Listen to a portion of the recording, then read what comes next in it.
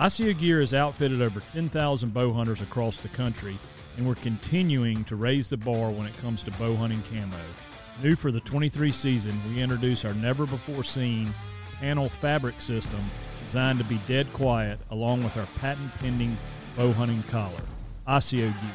Features and function built for bow hunters by bow hunters. Learn more at asiogear.com.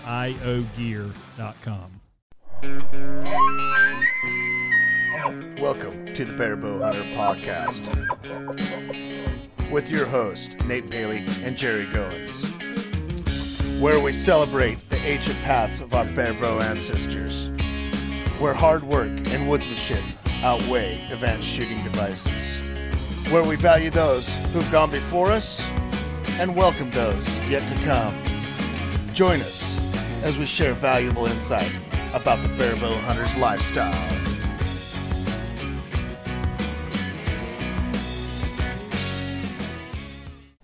Hey guys, before we jump into this next podcast with Trent Fisher from Born and Raised Outdoors, I just thought I would explain a little bit to you because he's a compound guy and this is Barbow Hunter Podcast, but one of the things that I wanted to point out is that Trent Fisher shoots most of his bulls at 20 and under. So he has this method of calling and a method of getting in on animals that is going to be really beneficial. And all the Born and Raised guys, it's going to be really beneficial to the way that we hunt. So that's why I'm bringing these guys on. I want to be able to help us become successful here in the West during elk season with our trad bows. And so they got a lot of gems to share with us. So without further ado, let's listen to the next podcast with Trent Fisher. Welcome to another edition of Barbow Hunters Podcast, and today we have with us Trent Fisher from Born and Raised, my good buddy Trent Fisher. How you doing, Trent? Good, man. How are you, brother?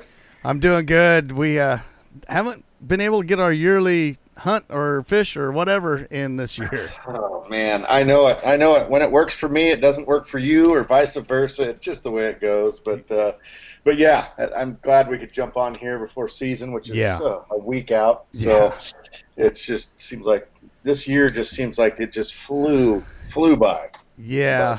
Yeah, I sure appreciate you coming on here. I know how busy you are, and I know. Oh, no. Yeah, spending that time. So yeah, no, this is great. I really appreciate the opportunity, man. But and it's been a crazy year, huh? Jeez. Yeah, it's been a lot of things, a lot of new things this year that we're doing, and trying to just open up new doors and trying to kind of take the company in certain ways and try to help people out and just man, educate, entertain, and inspire as many people as we can. And it's just been a huge blessing. It's been a lot of fun. Yeah, I saw you guys got a new warehouse down. Now is that on the coast then? Yeah, so that's in North Bend. Right on. So our old one was in Coos Bay, which they're kind of neighboring cities anyway. Right. Came up with a little more room, and actually it wasn't that much more money at all, and because we'd kind of outgrown our little 700 square foot little warehouse there. So now we have a spot that we can actually shoot like 20, almost 32 yards, I think, indoors. So yeah, it's a little bit longer of a drive to get there from my house, and especially for Cody, but we're for our warehouse manager Robin, it's perfect. Yeah. And it's just so far it's been a really, really good fit, and it's been nice, buddy, because I can take like everything that's inundated my barn. Goose decoys and oh my goodness, and our booth for Portland, all the sports shows, that we built. Yeah, It's always been at my barn here, and so I can actually free up that space and put it at that warehouse. So it's been, oh man, you have no idea. It feels like Disneyland out in my backyard again. I can actually breathe. So do you have a place to boil some crabs over there and eat some barbecue and things like that too? It's a little bit there. If we ever get into doing some kind of putting on some kind of an event or something, it would be a great place for it. Right. And that might happen actually at some point down the road. I'm not sure, but yeah, really, really cool space. It's just over 5,000 square feet, so it's a pretty good sized space. Cool. Yeah. So some of my listeners might not know quite who you are. Probably everybody does. But I was going to kind of get you on here because of the way that you call bulls and the way that you guys have called bulls over the years. you have most of the bulls that you've shot have probably been within 30 yards. You think? I would say just trying to think back right now. Yeah, I would say a high percentage of them. A lot of it too is because it's Roosevelt stuff, a lot of stuff. But no, the longest shot that I've ever taken on an elk out of anything that I've killed is 52 yards. And that was the first shot. I did shoot 52 yards. But short of that, I think my second longest is maybe right in that 33 yards, somewhere in there. Yeah, not very far. Yeah, so in my opinion, elk, if you're going to take up a trad bow, in my opinion, elk are probably the best thing to take it up on. Just because of the calling, close. You mean? Yeah. Because of the calling and the ability to get close. Yeah, I would agree. Yeah. But at the same time, I think it does add, a little bit of added stuff that you got to deal with. But yeah, I would agree. Another element, it is another element, and you can, I think, look at that a couple different ways. Another element is like, okay, man, now it's something else I got to practice at, right? Now I got to practice calling, and I got to practice all this. Or you could look at it as like, okay, take that to our advantage and be like, okay, this is kind of a cheat code.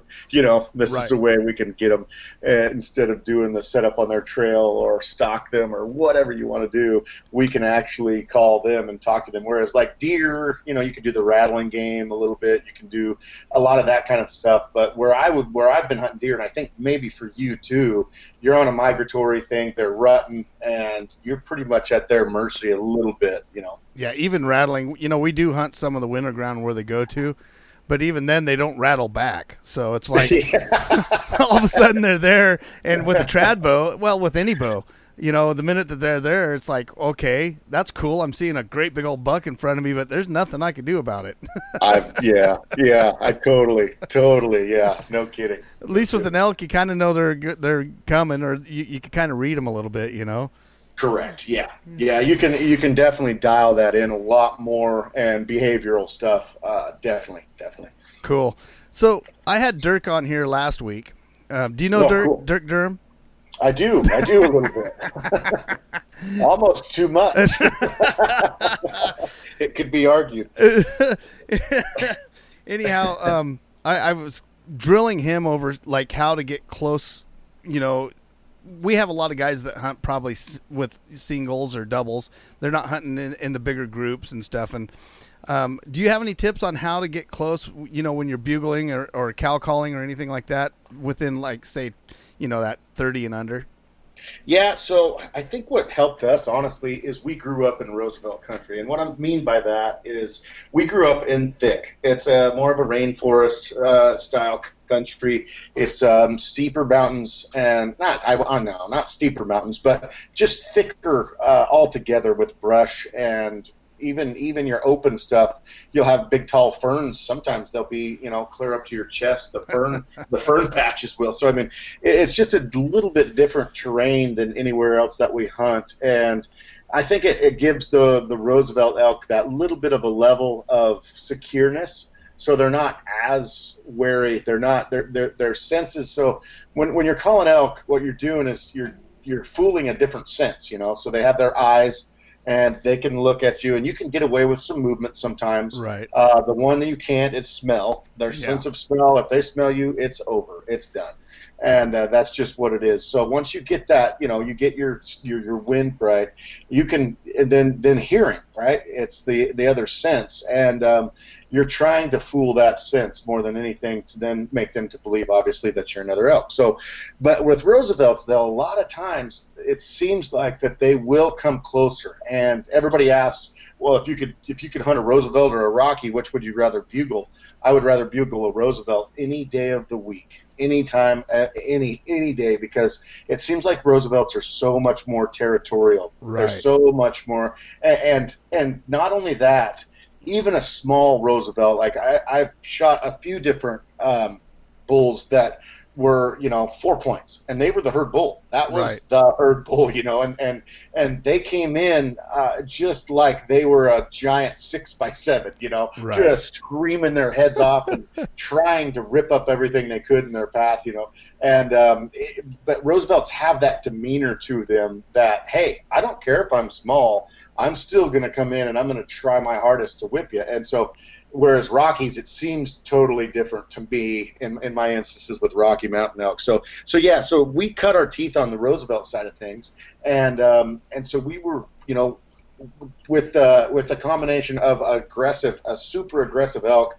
with nice, really tight terrain as far as maybe a little bit brushier. Maybe there's a lot of times that our longest shot is maybe 20 yards. Yeah. So they have to break that barrier in order to be in a shooting lane that you have. That being said, we've had a ton of them that you're 8 yards from them and you can see their feet or something like that, but you can't even see the animal. So you need to really pick where you take that standoff from, where you want to take that shot from. You need to really think about that, as you're calling to them and as you're getting closer, and the dance is getting a little bit heavier. But yeah, no, I think that's a lot of the reason is just the Roosevelt country.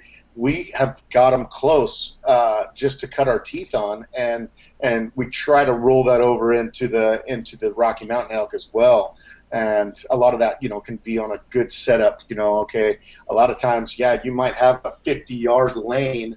Well, let's bump that up. Let's get in there another 20, 25 yards. To make this, if he comes to this point, you know what, I'll have a way closer shot. Right. And right.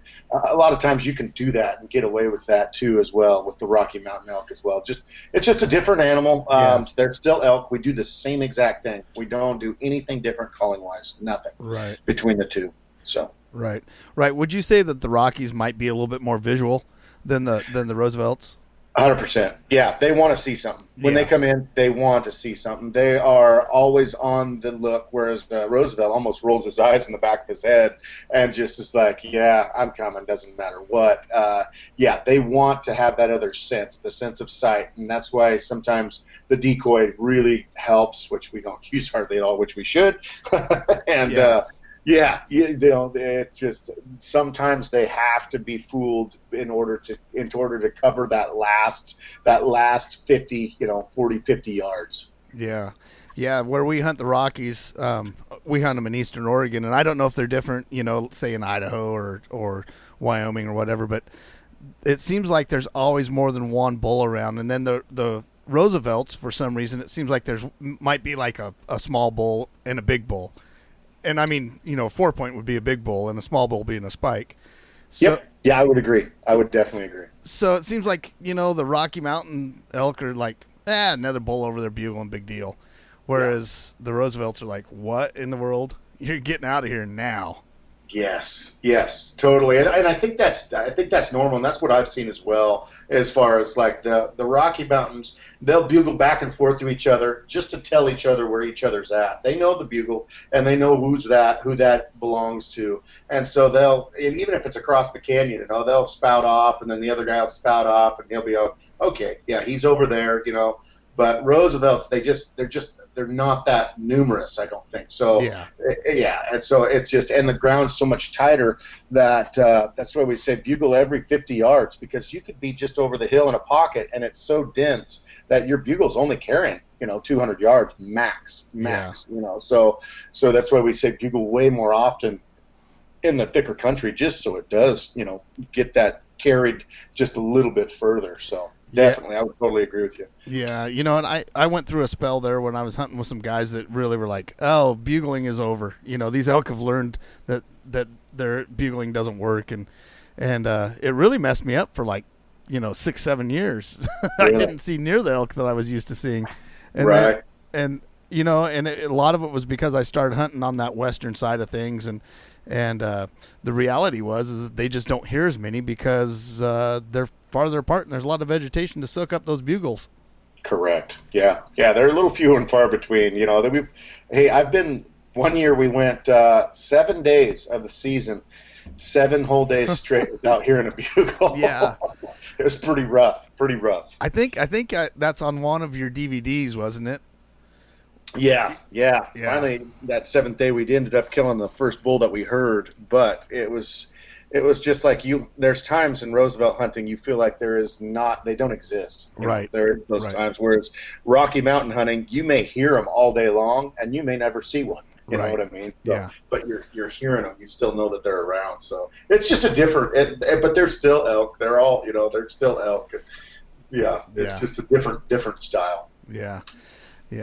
So so most of your guys' shots. So a lot of your shots. I'm not gonna say most, but a lot of your shots are a frontal shot when they come in because of that whole idea of how you're setting up, right? That's been a whole different thing. That's been a whole. I'm not going to say pioneered, but the frontal shot is a shot that honestly you never heard of it really. I don't think about 4 years ago or 5 years ago, and I was super reluctant about taking it. And I think about back to a lot of the situations that I've had that I could have shot that shot that didn't. Me too. Because, oh man, we've grown up watching.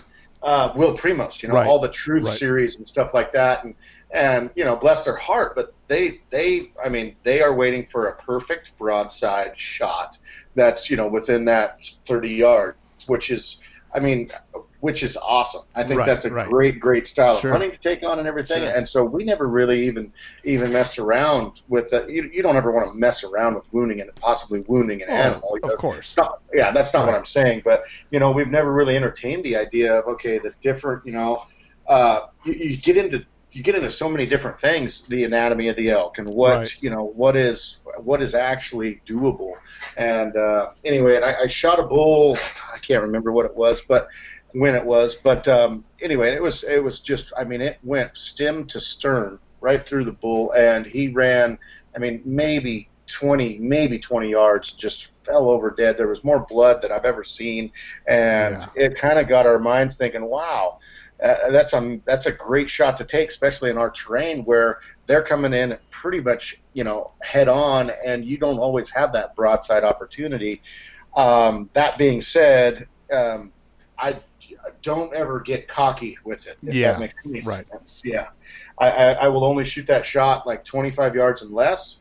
You still need to hit like a small basketball, a kid's basketball. Those, it's still a good area, obviously, as far as that goes, as far as size wise. But it's just don't overdo it. And I hear people, 50 yards trying to take frontals and stuff. And there's so many things that can happen at 50 yards that I don't feel comfortable with it personally. But to each his own. I wouldn't say that to anybody else. But 25 yards and in, and man, it is super, super lethal. Very lethal. Yeah, if you can't hit a basketball at 25 yards, you probably shouldn't be hunting elk. Correct. Longbow, trad bow, or compound. Yeah. And sometimes, stuff happen. We're not talking about that. When something happens, like the elk takes a step the wrong direction, and that stuff always happens. But to consistently be able to hit a basketball at 25 yards is not really that hard, even for trad guys that are out there doing it. It's not really that hard. So. No, and two, what I love about that frontal shot is the room for error is not huge, but the room for so a broadside shot. Let's say I take a broadside shot and he's facing to the left, and I shoot way right, and I gut shoot this elk. Yeah, right through the guts, and it's like that elk's probably going to die. Yeah, you're probably not going to find it. Yeah, and it is probably going to die 2 months down the road of infection. Yeah, that's a hard death. Yep, that is a tough death. Yep. A frontal shot, if I shoot a foot to the right or something of that nature, I'm going to maybe skim the elk, skim his front shoulder. He is not going to die from that. If I shoot low and I hit brisket down low, I'm not going to get any penetration. That elk's not going to die. So it's one of those shots that's pretty cool because it's either a done deal or there's a high possibility that the elk is not going to suffer a death from it. So I like those. I kind of like those odds, but you still always want to take the most ethical shot you can. Yeah. So I've seen you talk about where to shoot that frontal at. And I think that's part of the problem too. Is a lot of guys don't know where to shoot it, so they're shooting it way too low. I think they're hitting brisket a lot of times. Correct. Yeah. Yeah, it's higher. It's a lot higher than people think. It really is. You gotta. The anatomy of an elk, and this is what I tell everybody, is like when you're taking a shot, don't ever look where that shot is going to hit. Look where that shot is going to exit from the area that you're standing. And what I mean by that is draw that line. Draw a line through that, and I'm just talking about, let's say, broadside shot. Let's say a quartering on shot. Yeah, right. Yeah. So I mean, you can take a quartering on shot as long as it's not too steep, obviously, so you get both lungs. But just think about where that arrow is going to exit. Just always think about that, and especially with the frontal shot. So you just like turn an elk broadside and draw a line right down the center of the elk. As he's standing there broadside, and you take that line and come to the front of the chest on the elk, and you see where that line starts. It's way higher than you think it would be. Yeah. Yeah. So, and that's just it. It's like a lot of times I think people, like you say, they're going to shoot low and they're going to hit that brisket and they're not going to get any penetration, or it's going to, deflect off the bottom of their brisket or something of that nature. You may get good blood for, 50, 200 yards, maybe pretty decent blood. But if you don't get in that thoracic opening, if you don't get in that inside that cavity, you are not going to kill that thing. Yeah. It's just the way it goes. Which is better than if you did, if something did happen, then sure, 100%, yeah, 100%, yeah, cool. Yeah. But I think that does, that then the horror story starts there. You know what I mean? So, right. Absolutely. Right. Yeah. And I want to point out here, guys, if you guys don't know who Trent is and you haven't seen what he's done, how many bulls have you got, Trent? I don't. You don't know, do you? I don't know. I know it's a ton. It's a ton. It's a few. Yeah. I've been very blessed, man. I've been super fortunate. We're talking to a guy that's done a lot and seen a lot of different shots on, and not just your bulls, but the bulls that you've been around. So, I mean, you guys, because I know there's probably some going, oh my gosh, a frontal shot. But seriously, it and the proof's in the pudding. If you guys want to see it, go over to the YouTube channel and check it out. I mean, the proof is in the pudding. Yeah, we've done quite a bit of it. So it's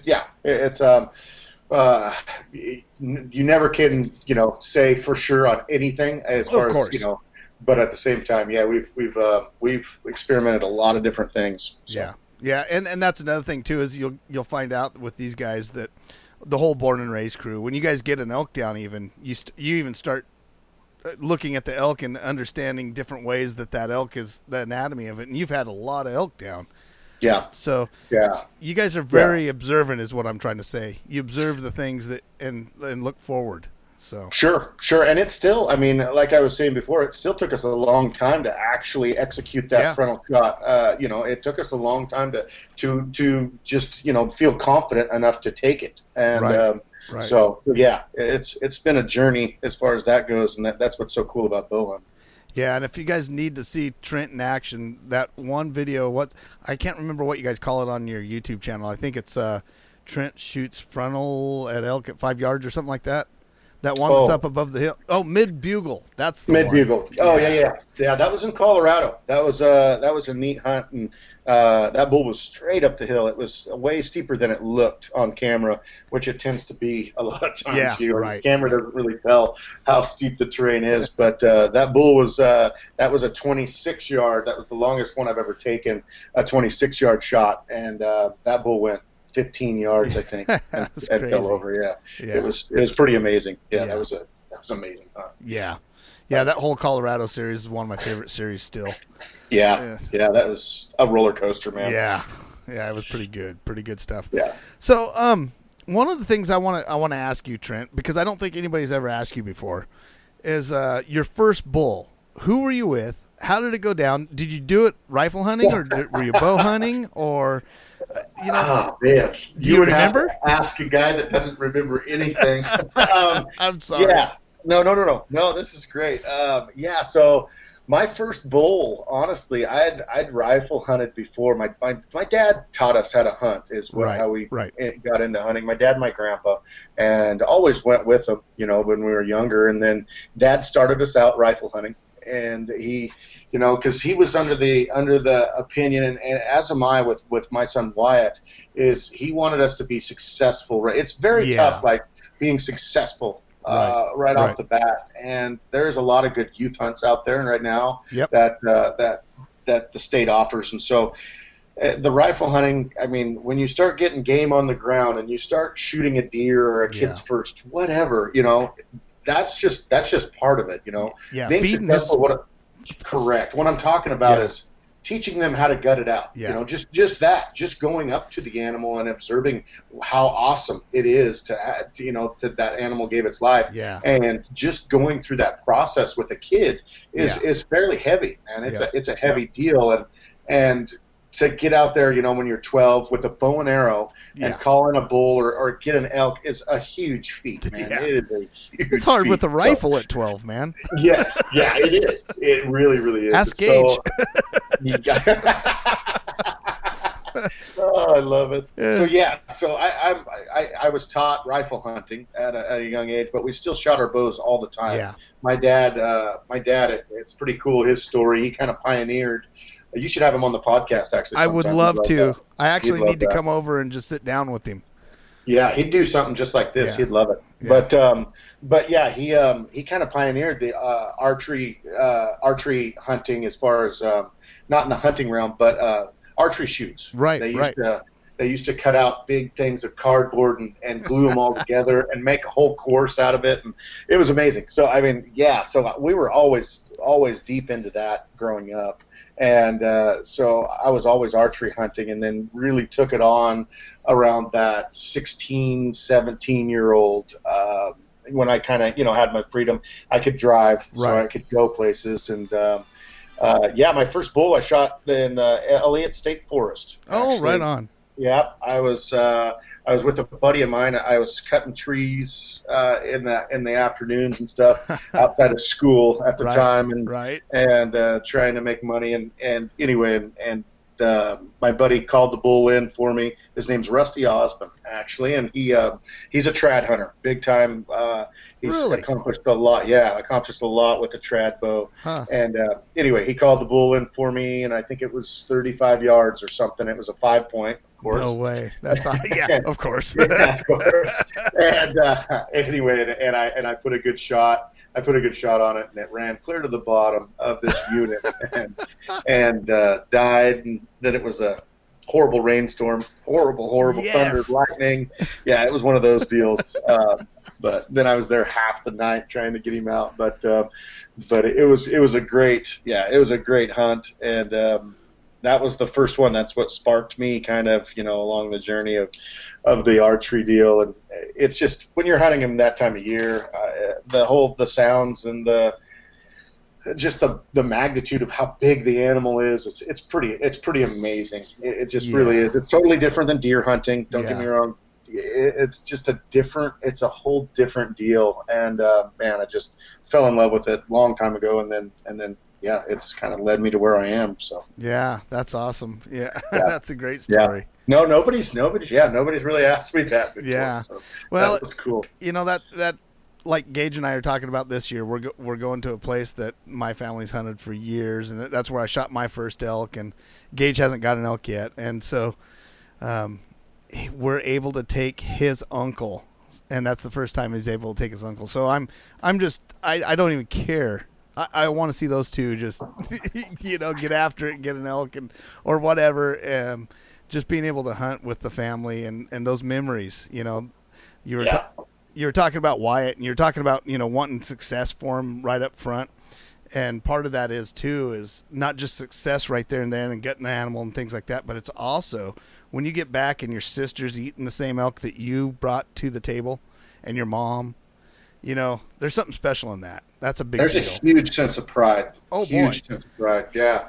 No, you are totally correct on that. It's not just the harvest. It's not, the practice and everything paying off. It pays off for a whole year. You know what I mean? Right. And it is. It's one of those things where I think that's where young people turn into adults. That's how they do it. Yeah. Yeah. No, it's a rite of passage a little bit. Yeah. If you want to call if you want to call it that, I guess. Yeah. But I would totally agree. Yeah. It's amazing. So you're gonna have a blast, man, this season. Oh yeah. I'm already. Well, so Kevin, which is my brother-in-law, he moved back to Oregon so he could kind of be around the family. He moved out of Oregon after the Navy, and he was over in Indianapolis and killed some huge whitetails. He's killed some monster whitetails, but he's never been really elk hunting before. So this is going to be. I can't wait until he hears his first bugle. That's gonna be so awesome. Oh man, you've been there. I've watched you watch the guys, and you're like, yeah, I'm sharing this with these guys. Yeah. No, I'm going to be doing the same thing here this year. We hired 2 new cameramen this year, and they're both from, believe it or not, they're both from New Jersey. Yeah. And yeah, it's nuts. And neither one of them have heard an elk bugle. Dude. Yeah, neither one of them. Well, it was crazy. We flew Tyler out here for a working interview this steelhead season this last winter. And anyway, there was some elk on, how you see them, the Roosevelts in the fields at times, Well, that was the first elk that he'd seen. Oh, dude. He's 24 years old. That's awesome. For us to think about that, it's weird. You know what I mean? Yeah, right. Like, what? So he asked me the other day in the office, he goes, Trent, can I talk to you for a second? I said, yeah, sure. He goes, do you think I'm going to get riled up when I hear my first elk? I said, if you don't, you're fired. Yeah, exactly. I still get riled up when I hear them, Yeah, exactly. Exactly. So it's going to be a really memorable, that's going to be part of my enjoyment, I guarantee, this year is just being able to experience that with them, because it kind of, you relive your first moments again. Yeah. So it's going to be so fun. Oh, man. And you guys are going to put it all down on film this year, aren't you? Well, you do every year, but yeah. We do, yeah. So we're going to go back to kind of the format of, we're just going to, so we did Land of the Free 1.0, and we did that, and then we did 2.0. Right. And we kind of shied away from the whole Land of the Free. We didn't want to do 3.0, 4.0. You know what I mean? Because that Land of the Free, it kind of took on its own aura, its own life, actually. Right. And there was like people that were just, hey, you're the Land of the Free guys. We're like, what? What are you? What? No, we're born and raised. Yeah. So it was a different thing and kind of a little bit unrecognizable. But this year we're just, we're going back to it. It's not going to be 4.0, 3.0. Right. It's not going to be any of that. It's just Land of the Free. Yeah, our elk seasons is Land of the Free. Anybody can do it. Get out there, try to, maybe go try something that may be uncomfortable for you. And that's kind of what we're going to just that's what are going to be our elk seasons from now on. It's just, it's just another Land of the Free project. So it's going to be cool. Yeah, and what better year to have Land of the Free than 2020? I'm serious. This, you don't know how much I'm looking forward to seeing what happens this year. Oh man, you guys, elk, out of elk, back into elk, and just the ups and downs of everything. It speaks volumes to everybody that watches it, because it for one, it shows people that they could actually get out there and don't be too upset if you don't get into elk every day, because that's not reality, and it's not even close to reality. Yeah, it's not, I mean, I do like the good videos where, it's cinematic and all that stuff, but that's not really real. You know what I mean? Yeah. You don't have those 10 elk that are in that video probably took them 12 days to film or 13 days to film. Yeah. It's not a 30-minute thing. So it is a good thing to see that coming back. I really appreciate you guys doing the Land of the Free series. So cool. Yeah. No, I'm excited about it. You'll get to see, me every morning, my ugly mug, just getting up, going, okay, here we go again. Well, I know you guys probably have some.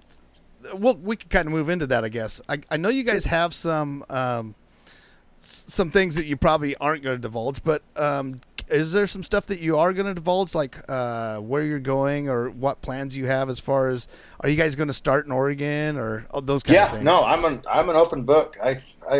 I tell everybody where I'm going. If I see you there, I see you there.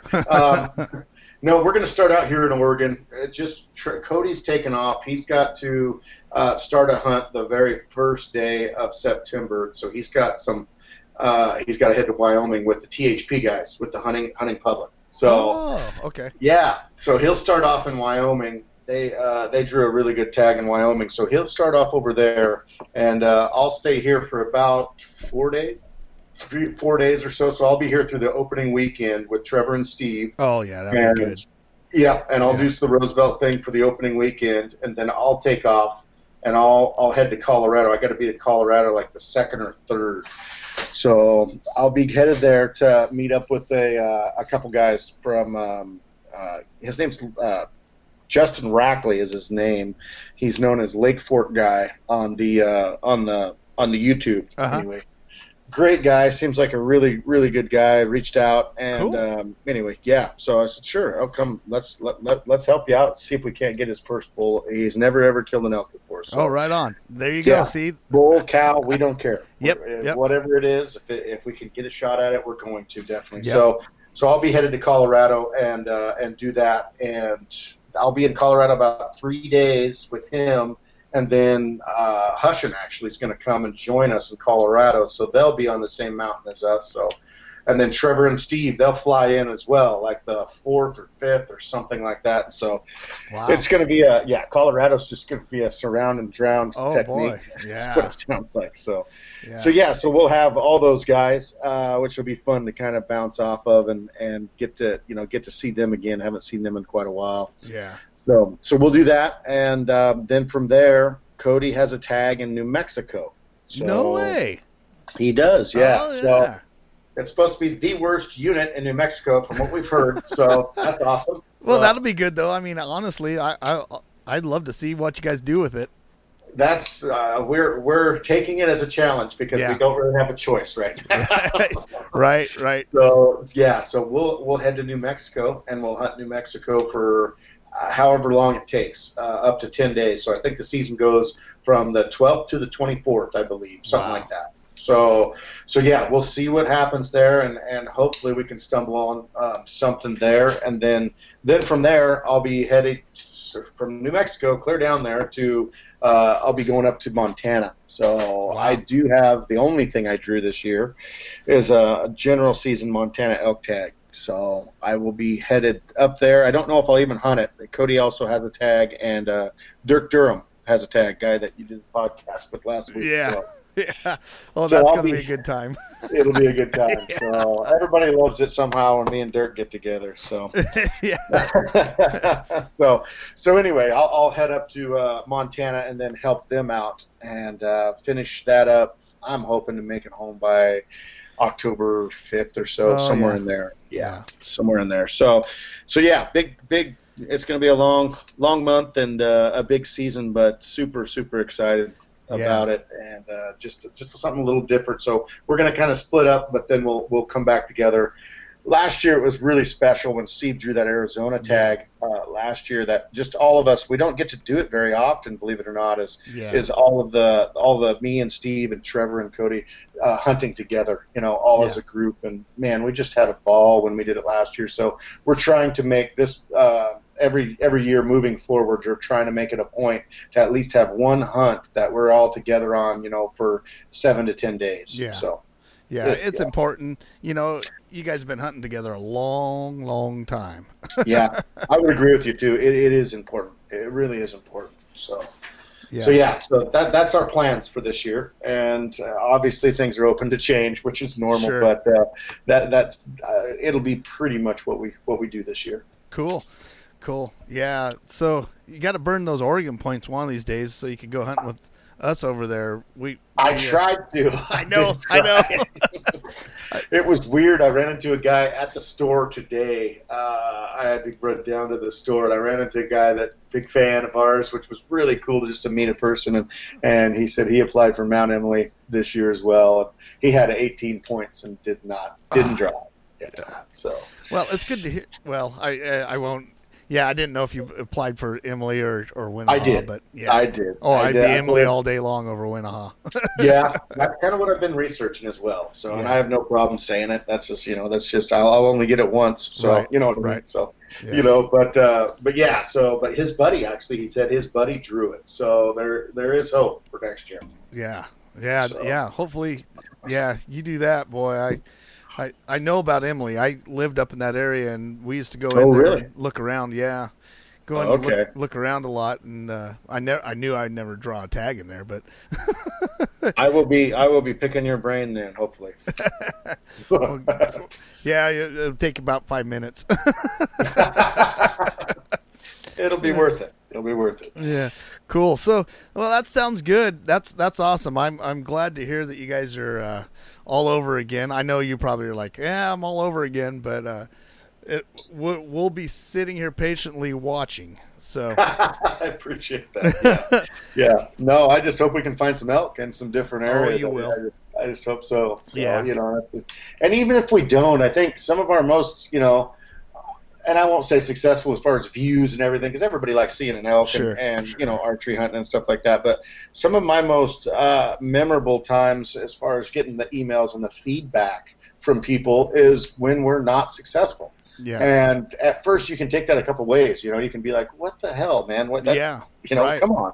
But it's relatable to everybody, man. How many times have we been out there and worked our butts off and covered mile after mile and not heard a bugle, all day long? Or, we've done it how many times? Numerous times. So that's really cool for hunters to actually grasp, I think, that and to understand it's just not every day you go out and there's just a giant 6-point bull standing in front of you. It's just not real. So. Yeah, right. And I think that's the biggest thing that I know that's the biggest thing I tune into the Born and Raised YouTube channels is I want to see real stuff. And I like seeing some of the other stuff too. You see some of the other guys that are running around and they're paying for ranches and things like that, which is kind of cool because you see some elk that act just like elk did in 200 years ago. They don't worry about anything other than but and it's fun to watch that too. But at the same time, if I'm getting ready and psyched up, I don't want to give myself goofy expectations by watching that stuff before the season, and then 4 days into it, you're getting really bummed out because you're like, hey, that's not the way that I used to watch that. Yeah, exactly. No, it's once you've done it enough, like you have, you realize what's real and what's not. Yeah, getting other people into it is probably the funnest. I think that's watching somebody do something for the first time, and you guys get to hear about it all the time. Is huge. I told Dirk this too, and I'm going to tell you. There's a person that's attached to our family through, because my oldest son Aaron, you remember Aaron? He's a stepson, and his his other brothers watch your guys' content and watch your stuff, and so they've always been rifle hunters. But was it last year or the year before? It was either one or the other. I think it was last year. They were like, we're going all in. We're going to go up there. We're going to camp. We're going to do this, and we're going to go bow hunting for elk.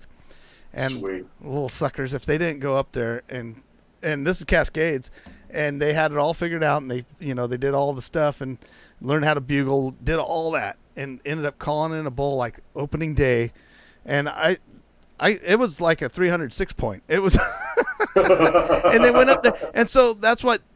And they listened to both you got, they listened to the Born and Raised crew, they listened to Dirk, and it's just cool to see how that's being passed on. We talk about digital age and this and that, but the reality is they probably would never even caught that bug unless that was out there, and I think that's just the coolest thing ever. It is cool. It should never be that easy, but it is cool. I know. I told them they were ruined. Oh, I know. I get emails all the time. Man, you guys, it's so easy. I did it for the first time this year. I just went out and just shot this. And I'll have a picture of some giant, at the bottom of the tree. I'm like, okay, what? Yeah, if we did. Yeah. I'm glad we helped you, but good night. Yeah, okay, you don't understand yet. Yeah, it doesn't. It just doesn't happen. It just doesn't happen. Yeah. At least to us, yeah. So that's awesome. That's all. It is cool. Like I think there's so many negatives. about social media and stuff like that. Right. I really do think that. But man, can you imagine the learning curve that it's cut down for so many people that just say, okay, well, how do I do this? And all it is at your fingertips 24/7 about the people that have done it and the people that have experienced this, that, and the other. And then, which is, it is pretty neat. I mean, yeah, it does put more people out in the woods. And so, I mean, we get that same feedback at times of people. Oh man, you're putting everybody out in the woods. Well, that's good. I think that's okay. Yeah, no, it's a good thing. There's a lot of woods. There's a lot of woods, and you know what? Become a better hunter or something. You know what I mean? I've been. Yep. It's not like we haven't been screwed by two different guys coming in on the same bugle. It happens all the time. But it's how you approach it after that. Right. It's pretty cool if you see someone out there trying to do the same thing that you're doing.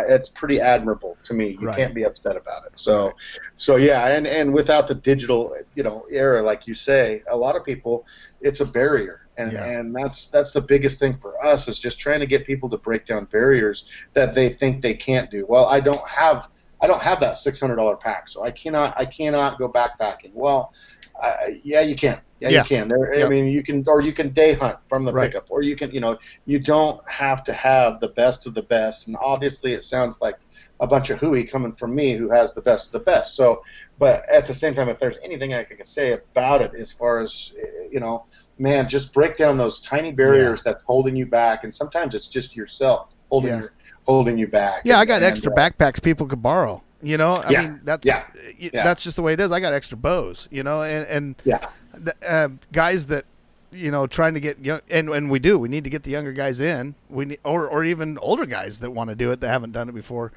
because that's what's going to protect these elk, and that's also what's going to protect our tradition too. So 100%, 100%, man. Yeah, definitely. Yeah, definitely. Well, I'm going to transition on something completely different than elk, because I asked Dirk the same question, and I don't know if you listened to our podcast. Hopefully you didn't, because this will take you totally by surprise if you didn't. Okay, go ahead. Okay, so because of it wasn't Land of the Free last year, because of what you and Dirk did with dressing up as wrestlers, right? Oh boy. Did you know this was coming? No, I didn't. This is going to be great. This will be great. Okay, you guys got to watch it. If you guys haven't watched it, you guys just put out the video again and it was actually funny. I thought it was really funny watching you watch it. But it's just bad. No, it's awesome. It's good. It's really good. Oh, but so what I asked Dirk, and I'm going to ask you the same thing, is who would win in a wrestling match, you or Dirk? Oh, I try not to lose at anything, but it's hard to say. It's really hard to say on that one. Well, if you didn't hear the podcast, I'll tell you what Dirk said. Dirk says, "Have you ever hugged that man?" He said he's a grizzly bear. Oh, gosh. I don't even want to try it, he said. No, he's funny. Yeah. There would be, let's just say, if we were on a landing and we went at it, there would be a lot of dust. That's all I know. There would be a lot of dust. None of you'd want to give up. That's the thing that I can tell you would happen. No. Yep. Oh, that's funny. That is funny. And then the other thing that Dirk made me ask him, because I forgot to ask him, was, and I'm going to ask you the same thing, is when are you switching to a trad bow? I do. I have one. I have one. Cody actually, he South Cox, stalker stick bows. I'm sure. Yep. He made me a bow. This has been years ago. It's a beautiful piece of art. It's got a bird's eye myrtle in it and maple as well. Oh man, you hate to even bring it out. But at some point I need to start. It's a weird learning curve for me. It's very, very weird, because it's like, I practice with my compound. I do a lot of that and everything, but a trad bow is a different story. I'm good out to, I was shooting really, really well out to, this is going to sound stupid to a lot of the people listening, but 15 yards. Not I was really. Shooting, yeah. Yeah. I mean, I could hit, about a tennis ball or so. Right.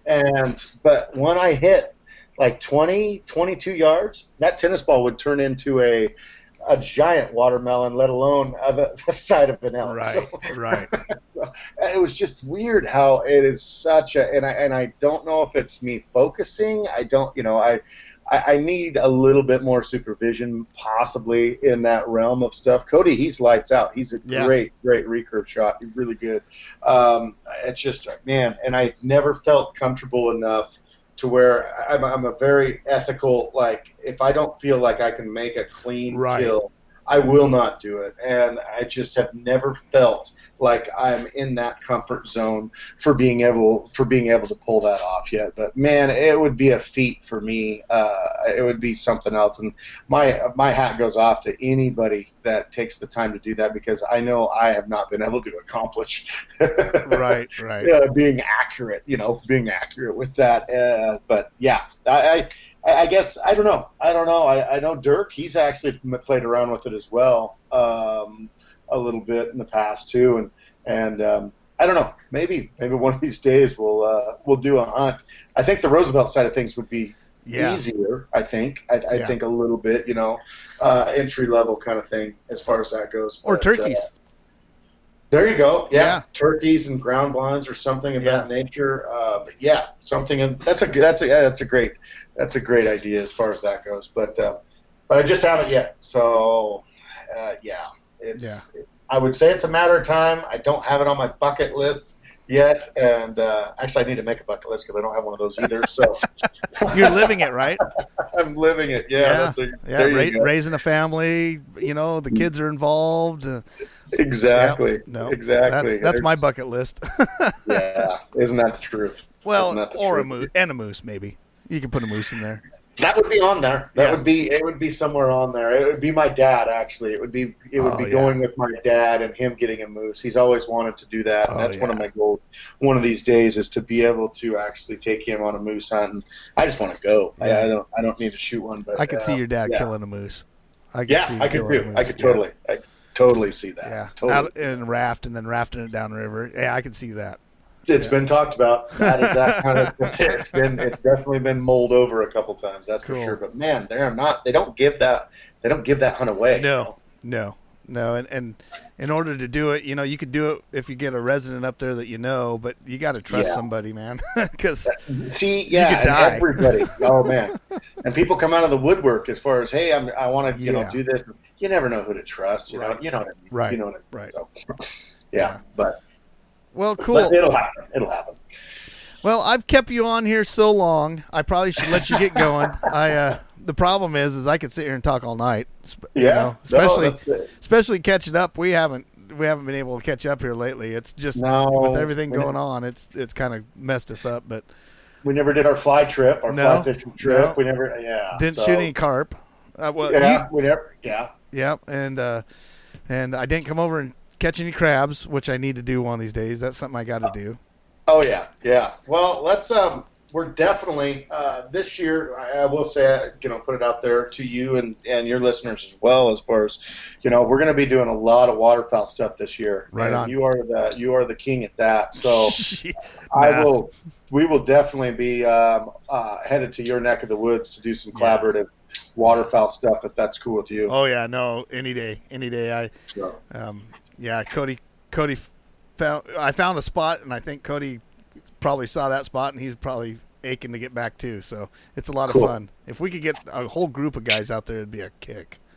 Yeah, no, I totally agree. We're actually going to be doing, I'll be in more contact with you about this, and I don't know if it's a podcast topic or not, but there is a Veterans Weekend, actually. I don't know if you've heard anything about this. Yes, saw it. Okay. Yeah, saw it this year. Yep. Cool. So I'm definitely going to be active in that and everything. Right on. And then, might ask for some help or something like that. Cool. All right. Well, I'm going to let you get going. I know you're probably spending some time with the family and getting ready to go elk hunting, so I don't want to keep you away. I appreciate that, man. I really, really do appreciate the time that we got to talk, and let's definitely stay in touch, brother. Right on. Tell Wyatt hi for me too, would you? I will. He's out raising heck. He's out, I don't know what he's doing. Them boys. Yeah, him and Grandpa were going. I think they're going crabbing this morning. Oh, right on. Crab. Yeah, I think so. On. So they're actually doing good on crab right now. So they're trying to get as many of those as they can. Put them in the freezer. Hey, as long as they share with me, I'm okay with it. There you go. Well, he's got to, right? Dad tax. 100%. Yeah, that's what we have kids for: mowing the lawn and bringing home crap. Yeah. All right. Well, thanks a bunch, Trent. I'm going to get off of here and let you get going. So I sure appreciate it, and good luck for you guys. I'll be praying for you guys all season long, and I know you guys are just going to go out there and you're going to put down some amazing stuff that we want to watch. I hope so. And thank you so much, man, and everybody listening too. Good luck this year. Like Nate was saying, it's a crazy year. It has been a crazy year. So just be safe out there, and have the time of your life. Yep, we need this. Yes, we do. Yes, we do. All right, we do. We'll talk to you later. Thanks, brother. Thank you. Bye. Bye. Thanks for joining us on another edition of Barbow Hunters Podcast. Hey, if you like what you heard, please give us a rating down below. We like the 5 stars. And follow us also on Instagram under Barbow Hunters. Go to our YouTube account, Barbow Hunter at YouTube, under the Life Outdoors heading. So that's Barbow Hunters YouTube under the Life Outdoors. Also, go in, join Barbow Hunter group on Facebook. Thanks again for listening.